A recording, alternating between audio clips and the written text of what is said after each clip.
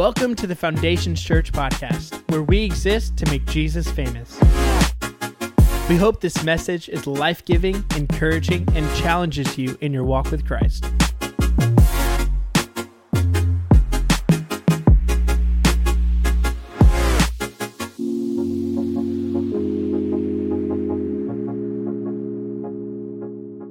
Today we are in a series called I Got Issues, and I'm just going to be honest, I'm really glad this is our last week of this series because I've had to preach about my issues, and all week it has made me uncomfortable, and I'm ending with a bang. So we have been talking about in this series that all of us have got issues. No matter how good you look today, no matter how many people you got fooled and like you have just glossed over, whether you've been dating for a week or 2 years and she still doesn't think you have issues, you got issues and I got issues, right? And the goal is, how do we not allow our issues to affect us and derail us? But how do we deal with our issues? And before we get into the actual message, I want to give you kind of like just a 5-minute separate message that I keep trying to take out of my notes, and God's like, nope, you need to say this. I'm like, but I don't want to say this, but nope. This has really no connection to my message, but this is for somebody. I'm being for real. This is for somebody today. One of my favorite characters in the Old Testament is Joseph. I love the story of Joseph. I love the life of Joseph. I love reading about Joseph and how he handled himself. And if you don't know Joseph's story, I'm going to give you the Justin Graves version, the JGV today. Joseph was one of the youngest sons of Israel, had a lot of older brothers, and Joseph knew he was his dad's favorite. See, you got favorites. He knew he was his dad's and his mom's favorite, and he had a dream that all his brothers were going to bow down and serve him one day. So Joseph, being the cocky little sucker he is, he goes up and tells his brothers, hey, you guys are going to serve me one day. You know what they do. I know what they do. They don't like him. They hate him. And Joseph is a little tattletale. His dad would send Joseph to check on his older brothers and come back and report to him. And one time after Joseph has reported to his brothers that they're going to serve him, they're like, hey, here comes that dreamer. Let's kill him. And so they grab Joseph. They throw him in a pit. They take his stupid little multicolored robe that his dad gave him. They tore it up. They poured goat blood all over and told his dad that he was mauled by a bear. A bear wouldn't dare, but a bear dared.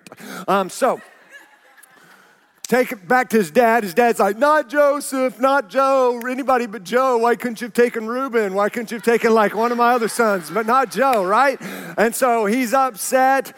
And in the meantime, they don't kill him, but they actually sell him as a slave. And somebody named Potiphar buys Joseph, and Joseph starts raising in the ranks, right? Because all throughout Joseph's life, it said, but the Lord was with Joseph. And as Joseph is going through the ranks and he's rising up, Potiphar puts everything in charge under Joseph. And Joseph's like, man, I got it made. Good things are happening. And Potiphar had a wife that had the hots for Joe. And so one day in the house, Potiphar's wife says, hey, Joe, and Joe says no, right? And Joe runs, and she accuses him of rape, which gets Joseph sent to jail. You guys still with me, right? Joseph gets sent to jail. He meets some buddies there. He starts interpreting some dreams and like, hey, don't forget about me when you go before Pharaoh and you telling him all these things that are happening. Don't forget about me. But they forgot about him, and he's in jail. And man, the jailer, the guy, the warden puts him in charge of the whole jail, and he keeps going. And it says, but the Lord was with Joseph, even in a jail, even when he's been accused of rape falsely. God was with Joseph until all of a sudden, in just a moment, Joseph gets pulled in front of Pharaoh. And Pharaoh says, I could hear you can interpret dreams. And Joseph's like, no, God gives me the ability to interpret dreams. He interprets the dreams. And all of a sudden, Joseph goes from slave to prisoner to vice president of all of Egypt, like total power move. And all of a sudden he's put in a position of power where whatever Joe says goes, right? And he is put in front of his brothers, and his brothers are actually bowing down before him. He has this really cool moment where they are reunited. It feels so good, right? They're reunited. There's this awesome moment, and they're all of a sudden after he's been reunited, their dad dies, and the brothers think this is when Joseph's gonna get me. right? This is when he gets his revenge. This is when he gets back at us. And Joseph says this in Genesis chapter 50, verse 20. He's talking to his brothers. He said, you intended to harm me, but God intended it for good to accomplish what is now being done, the saving of many lives. And here's what I want to let you know. Joseph didn't allow others' intentions to affect his direction. Right? He didn't let what others intended to harm keep him from what the good God was trying to do in him. And there's no record of when Joseph became vice president, of him going back to Potiphar and Potiphar's wife and be like, you lied, you're going to jail. He didn't get even with his brothers. He didn't get even with Potiphar and his wife. Why? Because he was so focused on what God was doing in him and through him that he didn't have time to deal with all the wrongs that were done to him by others. And some of us, we are so focused by what others have done to us that it's knocked us off course what God wants to do through us. And we are letting what happened keep us from what God wants to do. And some of us, the simple reality is the most biblical, spiritual, mature thing you can do is get over what's happened so you can step into what God wants to do, right? Like some of you, you got to get over it so you can step into it. Because until you get over it, you're not going to step into it.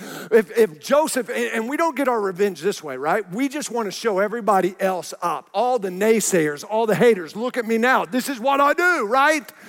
No, stop worrying about what everybody else did.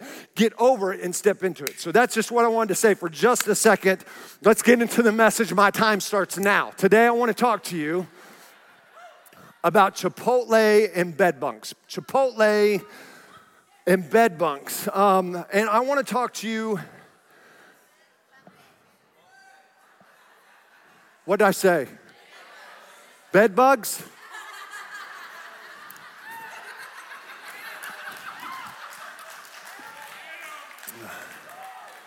Where are we going today?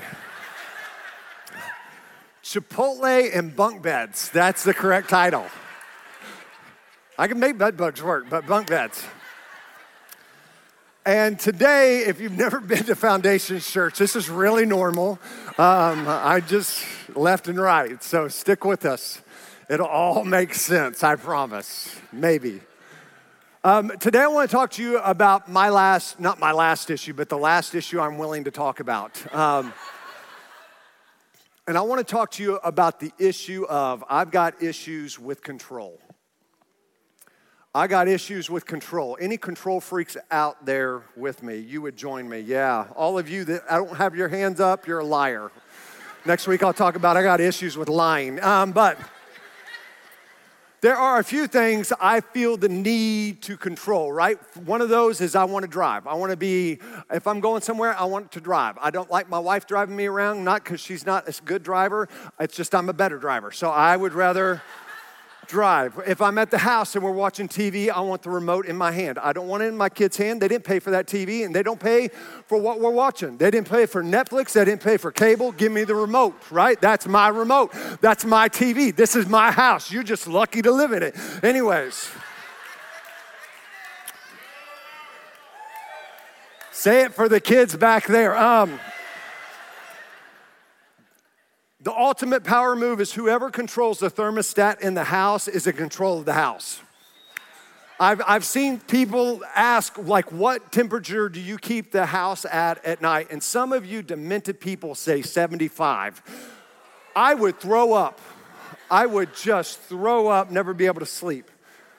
One of the other things, and thankfully I don't have to worry about this because my wife feels the same way, the quality of toilet paper that is in our household. Let me tell you, life's too short for single ply. Like, you need to treat yourself.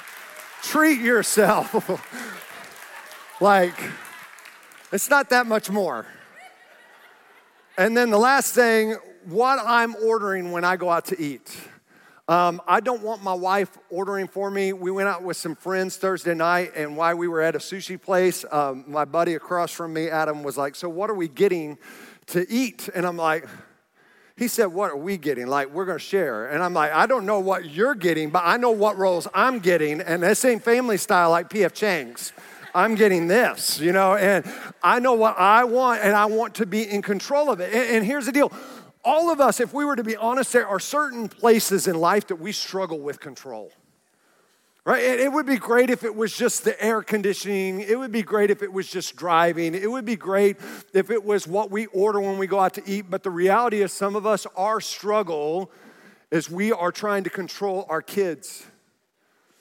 And I don't want your kids running around like crazy being like, I can't control them, right? No. I'm talking some of you are still trying to decide what they wear, what they do, their actions, their behaviors, what they're eating, where they're going, and they're 32 years old. Are you hungry? Mama, help you, right? Like, mama, it's time to let that baby grow up, right? We're trying to control our spouse. We're trying to control the image that we portray. We're trying to control what others think about us and what others say about us. We're trying to control our finances, and we've surrendered everything else to Jesus' way, but the only reason we won't tithe is because we don't trust him with control over it, right? We struggle with control. We struggle with anxiety, and what happens is where we get fearful and where we get anxious at is what we try to control the most. And some of us, we're just going, but it's falling apart. And I don't know what else to do. And I want to stop for just a second and take a time out. And let me just for a moment say this. Don't confuse responsibility for control. Like you and I all have responsibility. As a follower of Christ, we have a responsibility. You have a responsibility as a person. You have a responsibility no matter what role you are in right now, whether you are a teenager or a college student or a single or young professional or you're married or you're a grandparent. No matter what you are doing, you have certain responsibilities. You have responsibilities as a follower of Christ. And for some of us to say, well, I just can't control anything, that's just a cop-out because you're not being responsible for anything, right? God did not call you to a life of chaos. He's called you to be responsible, be the parent, be the child, be the person that he's called you to be. But some of us, we're trying to manipulate God's hand instead of follow it, right? We're trying to dictate the will of God instead of follow the will of God. And hear me, understand, God is not living to please you. You and I are called to live to please him. And we have gotten this backwards. And as a result, when we don't like what is happening with our life, we start grabbing for control. We start grabbing for power. We're going to make sure that we understand how this is going to turn out. If it doesn't look like it's what we thought it was going to turn out, then we're just going to work harder. And what do you and I do when it comes to control? How do we not let the issue of control affect us and derail us? And I want to give us two things today. And the first one is this. If you're going to get past control issues, don't watch your situation, but keep your eyes on your Savior. Don't watch your situation, but keep your eyes on your Savior. I got all kinds of issues when it comes to eating and different things. I kind of told a little bit about myself growing up a long time ago. When it was hamburger night at the Graves house, and I'm tiny, if I took a bite of my hamburger and all the onions and tomatoes and the hamburger fell out the back part, you know what I'm talking about? You take a bite and blah, it would make me irate. And I would grab my hamburger and I would chunk that thing across the room. And I'd be like, I hate you, stupid hamburger. And my dad would beat my butt, rightfully so. You will eat it. I don't care if it's on the carpet that's shag and there's all kinds of Dorito chunks in there now, right? Like you're gonna eat that hamburger. And I had issues with things falling apart. The worst was taco night. You feel this right now, right? Like the moment you get there and you take a bite of the taco and it cracks at the bottom and everything falls out. Still to this day. In fact, I went to Chipotle Friday night with my nephew, Jaden. We're sitting there, and I knew it was going to be bad because they come and they had to double wrap the burrito with two tortillas. I'm like, there's 500 more calories. And then they had to double wrap it with foil, and I'm like, this is going to be a mess. Like, I'm already mad. I'm like, this is going to be a mess. And I unroll it, and there's juice going everywhere, and I'm like, great, right? Like, I'm going to smell like a burrito. And so I'm unwrapping it, and I understand. Like, I don't like my burrito falling apart. right? If I was okay with it falling apart, I would order a bowl instead of a burrito. I ordered a burrito so that it would be self-contained and nice and neat. And you got to keep the foil around it. I know this. I'm an expert at Chipotle eating a burrito. And I'm unfolding it and it just starts looking like a flower. It just starts blah, like this. Beans and barbacoa and salsa, it's everywhere. And literally on a Friday night this week, I had to control myself not to chunk that burrito across, I'm not kidding, or just to throw it away. Like it's not even worth it, right? Why? Because the way I had it pictured and it should have been contained and all nice and neat wasn't the reality. And can I tell you, what do you do when life isn't the reality of what you thought it was going to look like? What do you do when life doesn't look like what you thought it was going to look like, and it's not nice and neat, and it's messy, and things are falling apart everywhere? There's two things we start doing. We start trying to control it, and when we start trying to control things and things are falling apart, there's two reactions we have. We either try harder to control it. How many of you, that's you? Like, that's me. I'm like, I just need to hustle more, right? Or we give up and we have a pity party. It's not even worth it if the dumb burrito's gonna fall apart, right? And we do one of two things. And one of the biggest issues and one of the biggest examples of control issues in the Bible is found in the Old Testament with Abraham and Sarah. Now, I love this story in the Bible because it makes the Bible just so relatable to me. Abram, before he's Abraham, is in his 80s or 90s, somewhere in there. Sarah is right there chasing them, and they don't got any kids. And God changes Abram's name to Abraham, which means a father of multitude. Right? So when people are saying, "Hi, my name's Justin, what's yours?" He is saying, "My name is father of multitudes." That's what the culture is hearing. Not Abraham, father of multitudes. Well, how many kids you have? None. And you're 100 years old. Yeah. Awesome name, bro. And so there's this promise that they were given that he's going to be a father of multitudes, but they ain't got any kids. And so Sarai at this point devises a plan. Maybe they missed it, right?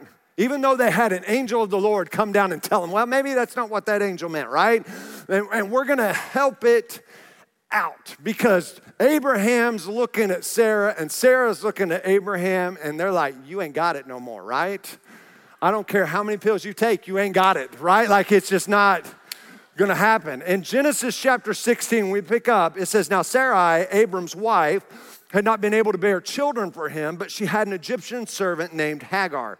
So Sarai said to Abram, the Lord has prevented me from having children. Go and sleep with my servant. Perhaps I can have children through her. And Abram agreed with Sarai's proposal. Unbelievable. Don't do it, men. So Sarai, Abram's wife, took Hagar, the Egyptian servant, and gave her to Abram as a wife. This happened 10 years after Abram had settled in the land of Canaan. So Abram had sexual relations with Hagar, and she became pregnant. And when Hagar knew she was pregnant, she began to treat her mistress, Sarai, with contempt. Then Sarai said to Abraham, this is all your fault. It's been going on since the beginning of time, man. I put my servant in your arms, but now that she's pregnant, she treats me with contempt. And then I love that the Lord will show you, like she brings the Lord in. The Lord will show you who's wrong, you or me. And Abram replied, look, she's your girl, right? She's your servant. I just slept with her, right? Like, she's your servant, so deal with her as you see fit. And then Sarai treated Hagar so harshly that she finally ran away. And hear me, listen. We have the advantage of knowing the full story. But if I'm Abraham and Sarah, I get it. It's not turning out. It's not nice and neat. Everything's falling apart. What should be isn't. What they prayed for isn't happening. And so maybe we need to get involved. Maybe we need to help this along. And when Sarah and Abraham decided to help the hand of God along, they made a mess of everything. They made a mess that they had to deal with in Israel, and still to this day, there is a fallout from the mistake and the things that they did because they wanted to help it. They wanted to control it instead of surrender it. And some of us, we're wanting to, we got great intentions. I'm not talking about your intentions. I'm talking about, are you still trying to control what the Lord is doing, or are you submitting to what the Lord is doing? Because some of us are control freaks. And it says this later on in Genesis 21, verses 1 through 5. Then the Lord kept his word and did for Sarah exactly what he had promised. She became pregnant, and she gave birth to a son for Abraham in his old age, and this happened at just the time God said it would. And Abraham named their son Isaac. 8 days after Isaac was born, Abraham circumcised him as God had commanded. Abram was 100 years old when Isaac was born. Imagine waiting 100 years to see the promise of God happen. But hear me, it doesn't matter if it takes 100 years. If God has promised it to you, it will happen when God wants it to happen. And he doesn't need your help, and he doesn't need your control, and he doesn't need you trying to manipulate his hands. He needs you to surrender to his hands, right? And there's a big difference, because here's what happens. Because Abraham and Sarah got impatient with the promise, it brought dysfunction to the present. Right? Because they got impatient with the promise of God, it brought dysfunction to their present life and their present situation. And man, that happens for you and me. We get impatient on waiting.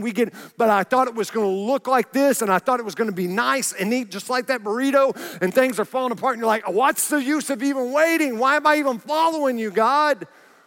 And we just are like, I'm going to control it, and I'm going to put my hands on it. And instead of surrendering it to the Lord, your fingerprints are all over your life when God's like, man, hands off. I just need you to follow me instead of trying to control me.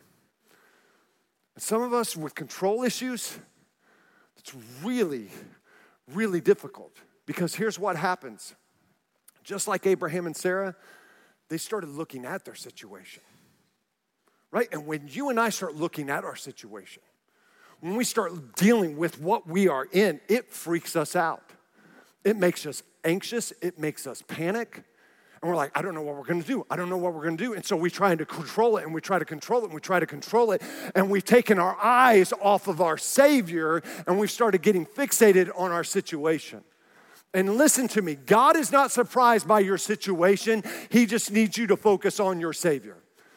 Nothing has taken him by storm. God's not like, I didn't know that was going to happen to you, right? Like, Joseph, I didn't know you were going to be accused of rape. Joseph, I didn't realize it. No, there was a plan for it. God has not yielded control over your life to someone else or anything else. He just needs you to stay fixated and focused on him and not your situation.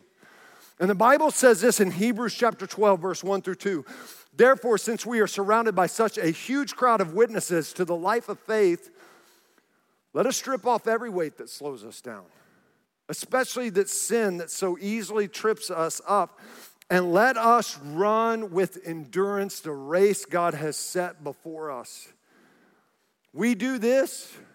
It's not a sprint. It's not a 40-yard dash. It's not a 100-meter race. It's about running this race for a lifetime. You do that by keeping your eyes on Jesus, the champion who initiates and perfects our faith. Many of you grew up hearing it, the author and perfecter of our faith, right? Because the joy awaiting him, he endured the cross, disregarding its shame. Now he is seated in the place of honor beside God's throne.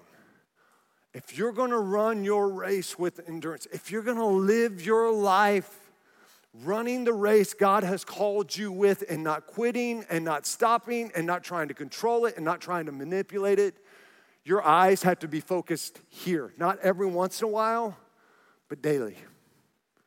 Because if it stays here, you're going to be distracted. You're going to be freaked out. You're going to be stressed. You're going to think you can handle it when he hasn't called you to handle it. He's just simply called you to surrender it. Luke 9, verse 23 through 25, Jesus said this. Then he said to the crowd, if any of you wants to be my follower, You must give up your own way. Can I tell you, that line right there has kicked my face in all week. You must give up your own way. You must give up your own control. And take up your cross daily and follow me. If you try to hang on to your life, if you try to control your life, you're going to lose it. But if you give up your life for my sake, you will save it. And what do you benefit if you gain the whole world but are yourself lost or destroyed? Let me give you this last point today. Followers of Jesus surrender and follow daily instead of trying to hang on to everything all the time. Followers of Jesus surrender and follow daily instead of trying to hang on to everything all the time. My freshman year in college, my roommate was Greg Fisher. You know him as Fish, our business director here. We were roommates for a whole 1 year, and I drove him crazy and ran him off. And mistakes were made, right? Like there's mistakes that were made. There's a bond that has been mended from our relationship our freshman year in college. But we decided we were going to make bunk beds or lofts, right, for our room. We just became best friends, right? So we're going to make bunk beds. Make lofts so that our couch and our TV and stuff fit underneath there. Here's the problem. We had no idea what we were doing. But we thought we knew what we were doing, right? And so we went and we bought plywood. We bought 4x4s, 2x4s. Fish cut all the wood. And I'm like, hey, I can drill it, And so we're doing all this stuff. And we get it up standing. And I'm like, hey, I think it's good. It's standing there, right? And we've got a brace on it. And so I'm like, I think it's good. And Fish's like, I think it's good too. And I'm like, well, there's only one way to find out.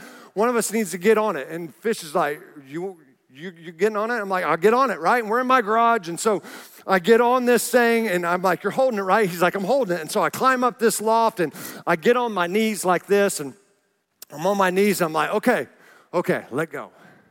And when he lets go, it just starts slowly going forward like this. And I'm like, and the garage door is like here. I'm like, like this. And I grab the garage door. I start swinging. The whole bed comes kaboosh down. And my dad comes out and is like, what are you two idiots doing? We're building bunk beds, Dad, right? Like we're building lofts. And he's like, no, that's not what you do. And it took us coming to a place where I said, Dad, can you help us? He's like, yes, I can help you. He goes, but I'm doing it my way. And he had Fish's dad, Harlan, come over. And it was kind of this Captain Phillips moment. He's like, look at me. I'm the captain now, right? Like, you don't get a vote. I'm the captain. And they built what we couldn't build because they knew how to do what we didn't know how to do. And they had an expertise to accomplish what we didn't know how to accomplish. And can I tell you, your Heavenly Father's the exact same way.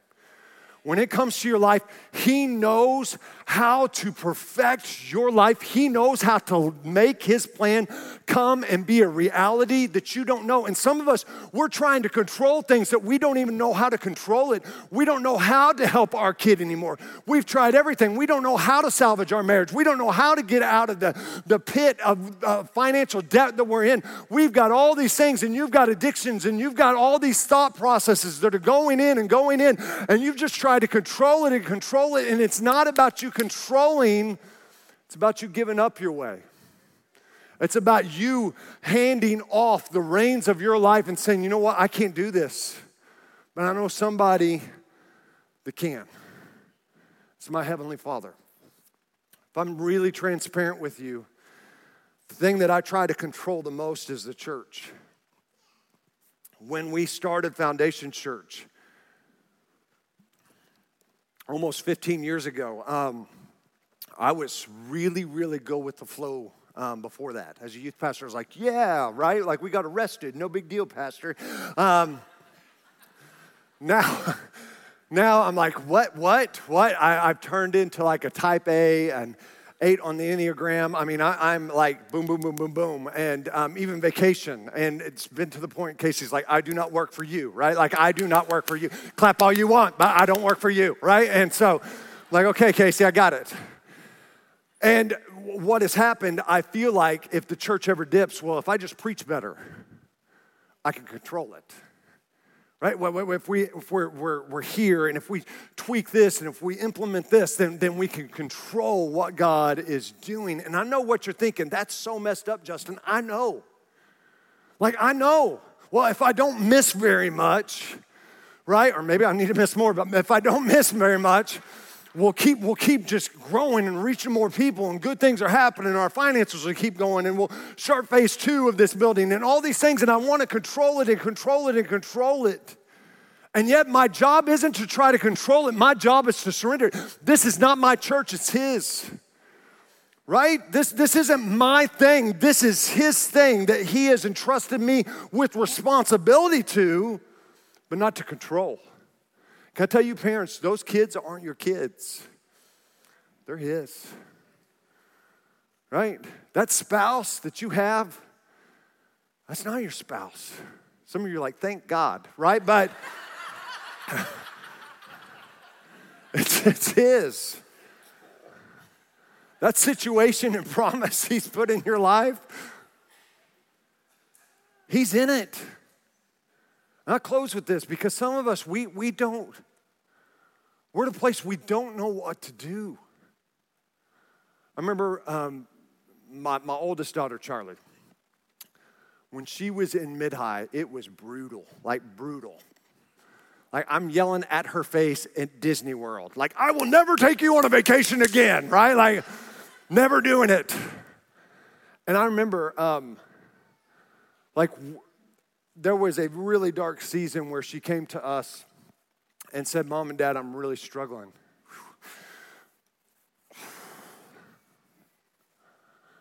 And I don't know what to do, and I want to hurt myself. And I'm like, okay. You know, like, that's the moment, parents, you put your poker face on, like you're not freaked out, but you're going, what is going on right now? I want to ask 500 questions, but I just need to listen. And I remember her going to bed and Casey and I staying up.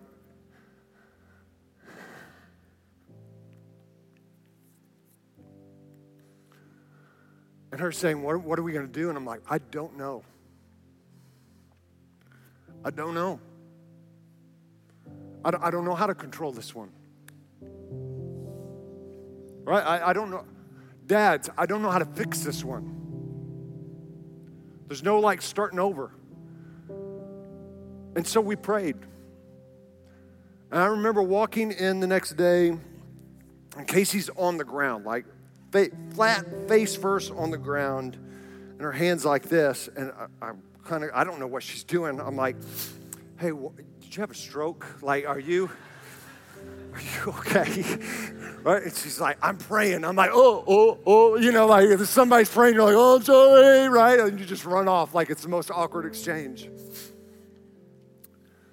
I remember Casey just staying there every day for a year. She just laid prostrate before the Lord with her hands open, surrendering our daughter.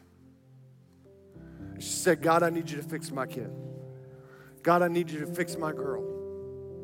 Right? Because I don't know what to do, and I need you to fix my girl. And he said, no, Casey, you don't understand. That's my girl. And I know exactly how to fix her. And it was one of the hardest years we ever went through. One of the hardest years of just, I can't control this one. And I got to surrender it, and I've got to trust that you know how to take care of this situation, because I don't know what to do. And the alternative is me trying to grab on and hold on and just making it more dysfunctional, making it more worse, making it more traumatic. Or I can just hand it off to somebody who cares way more than me, who knows way more than me, and is way more capable than me. And some of you, you've been wrestling way too long trying to control what you can't control. And you feel like you're almost giving up by surrendering it to him. No, you're finally releasing it to a person that knows what to do. And he knows better than you do. He knows exactly what to do. So you trying harder isn't going to fix it. You having a pity party and giving up isn't going to fix it. But you surrendering it, and by inviting God into the equation, oh, it changes it all. One of my friends sent this to me, and it says, Psalms 127, verse 1 through 2. Unless the Lord builds a house, the work of the builders is wasted. Unless the Lord protects a city, guarding it with sentries will do no good. It is useless for you to work so hard from early morning until late at night, anxiously working for food to eat, for God gives rest to his loved ones. And for all of you that are trying to control it, man, surrender it. Because it's a way better way to live. Let's pray. Lord, we come before you today.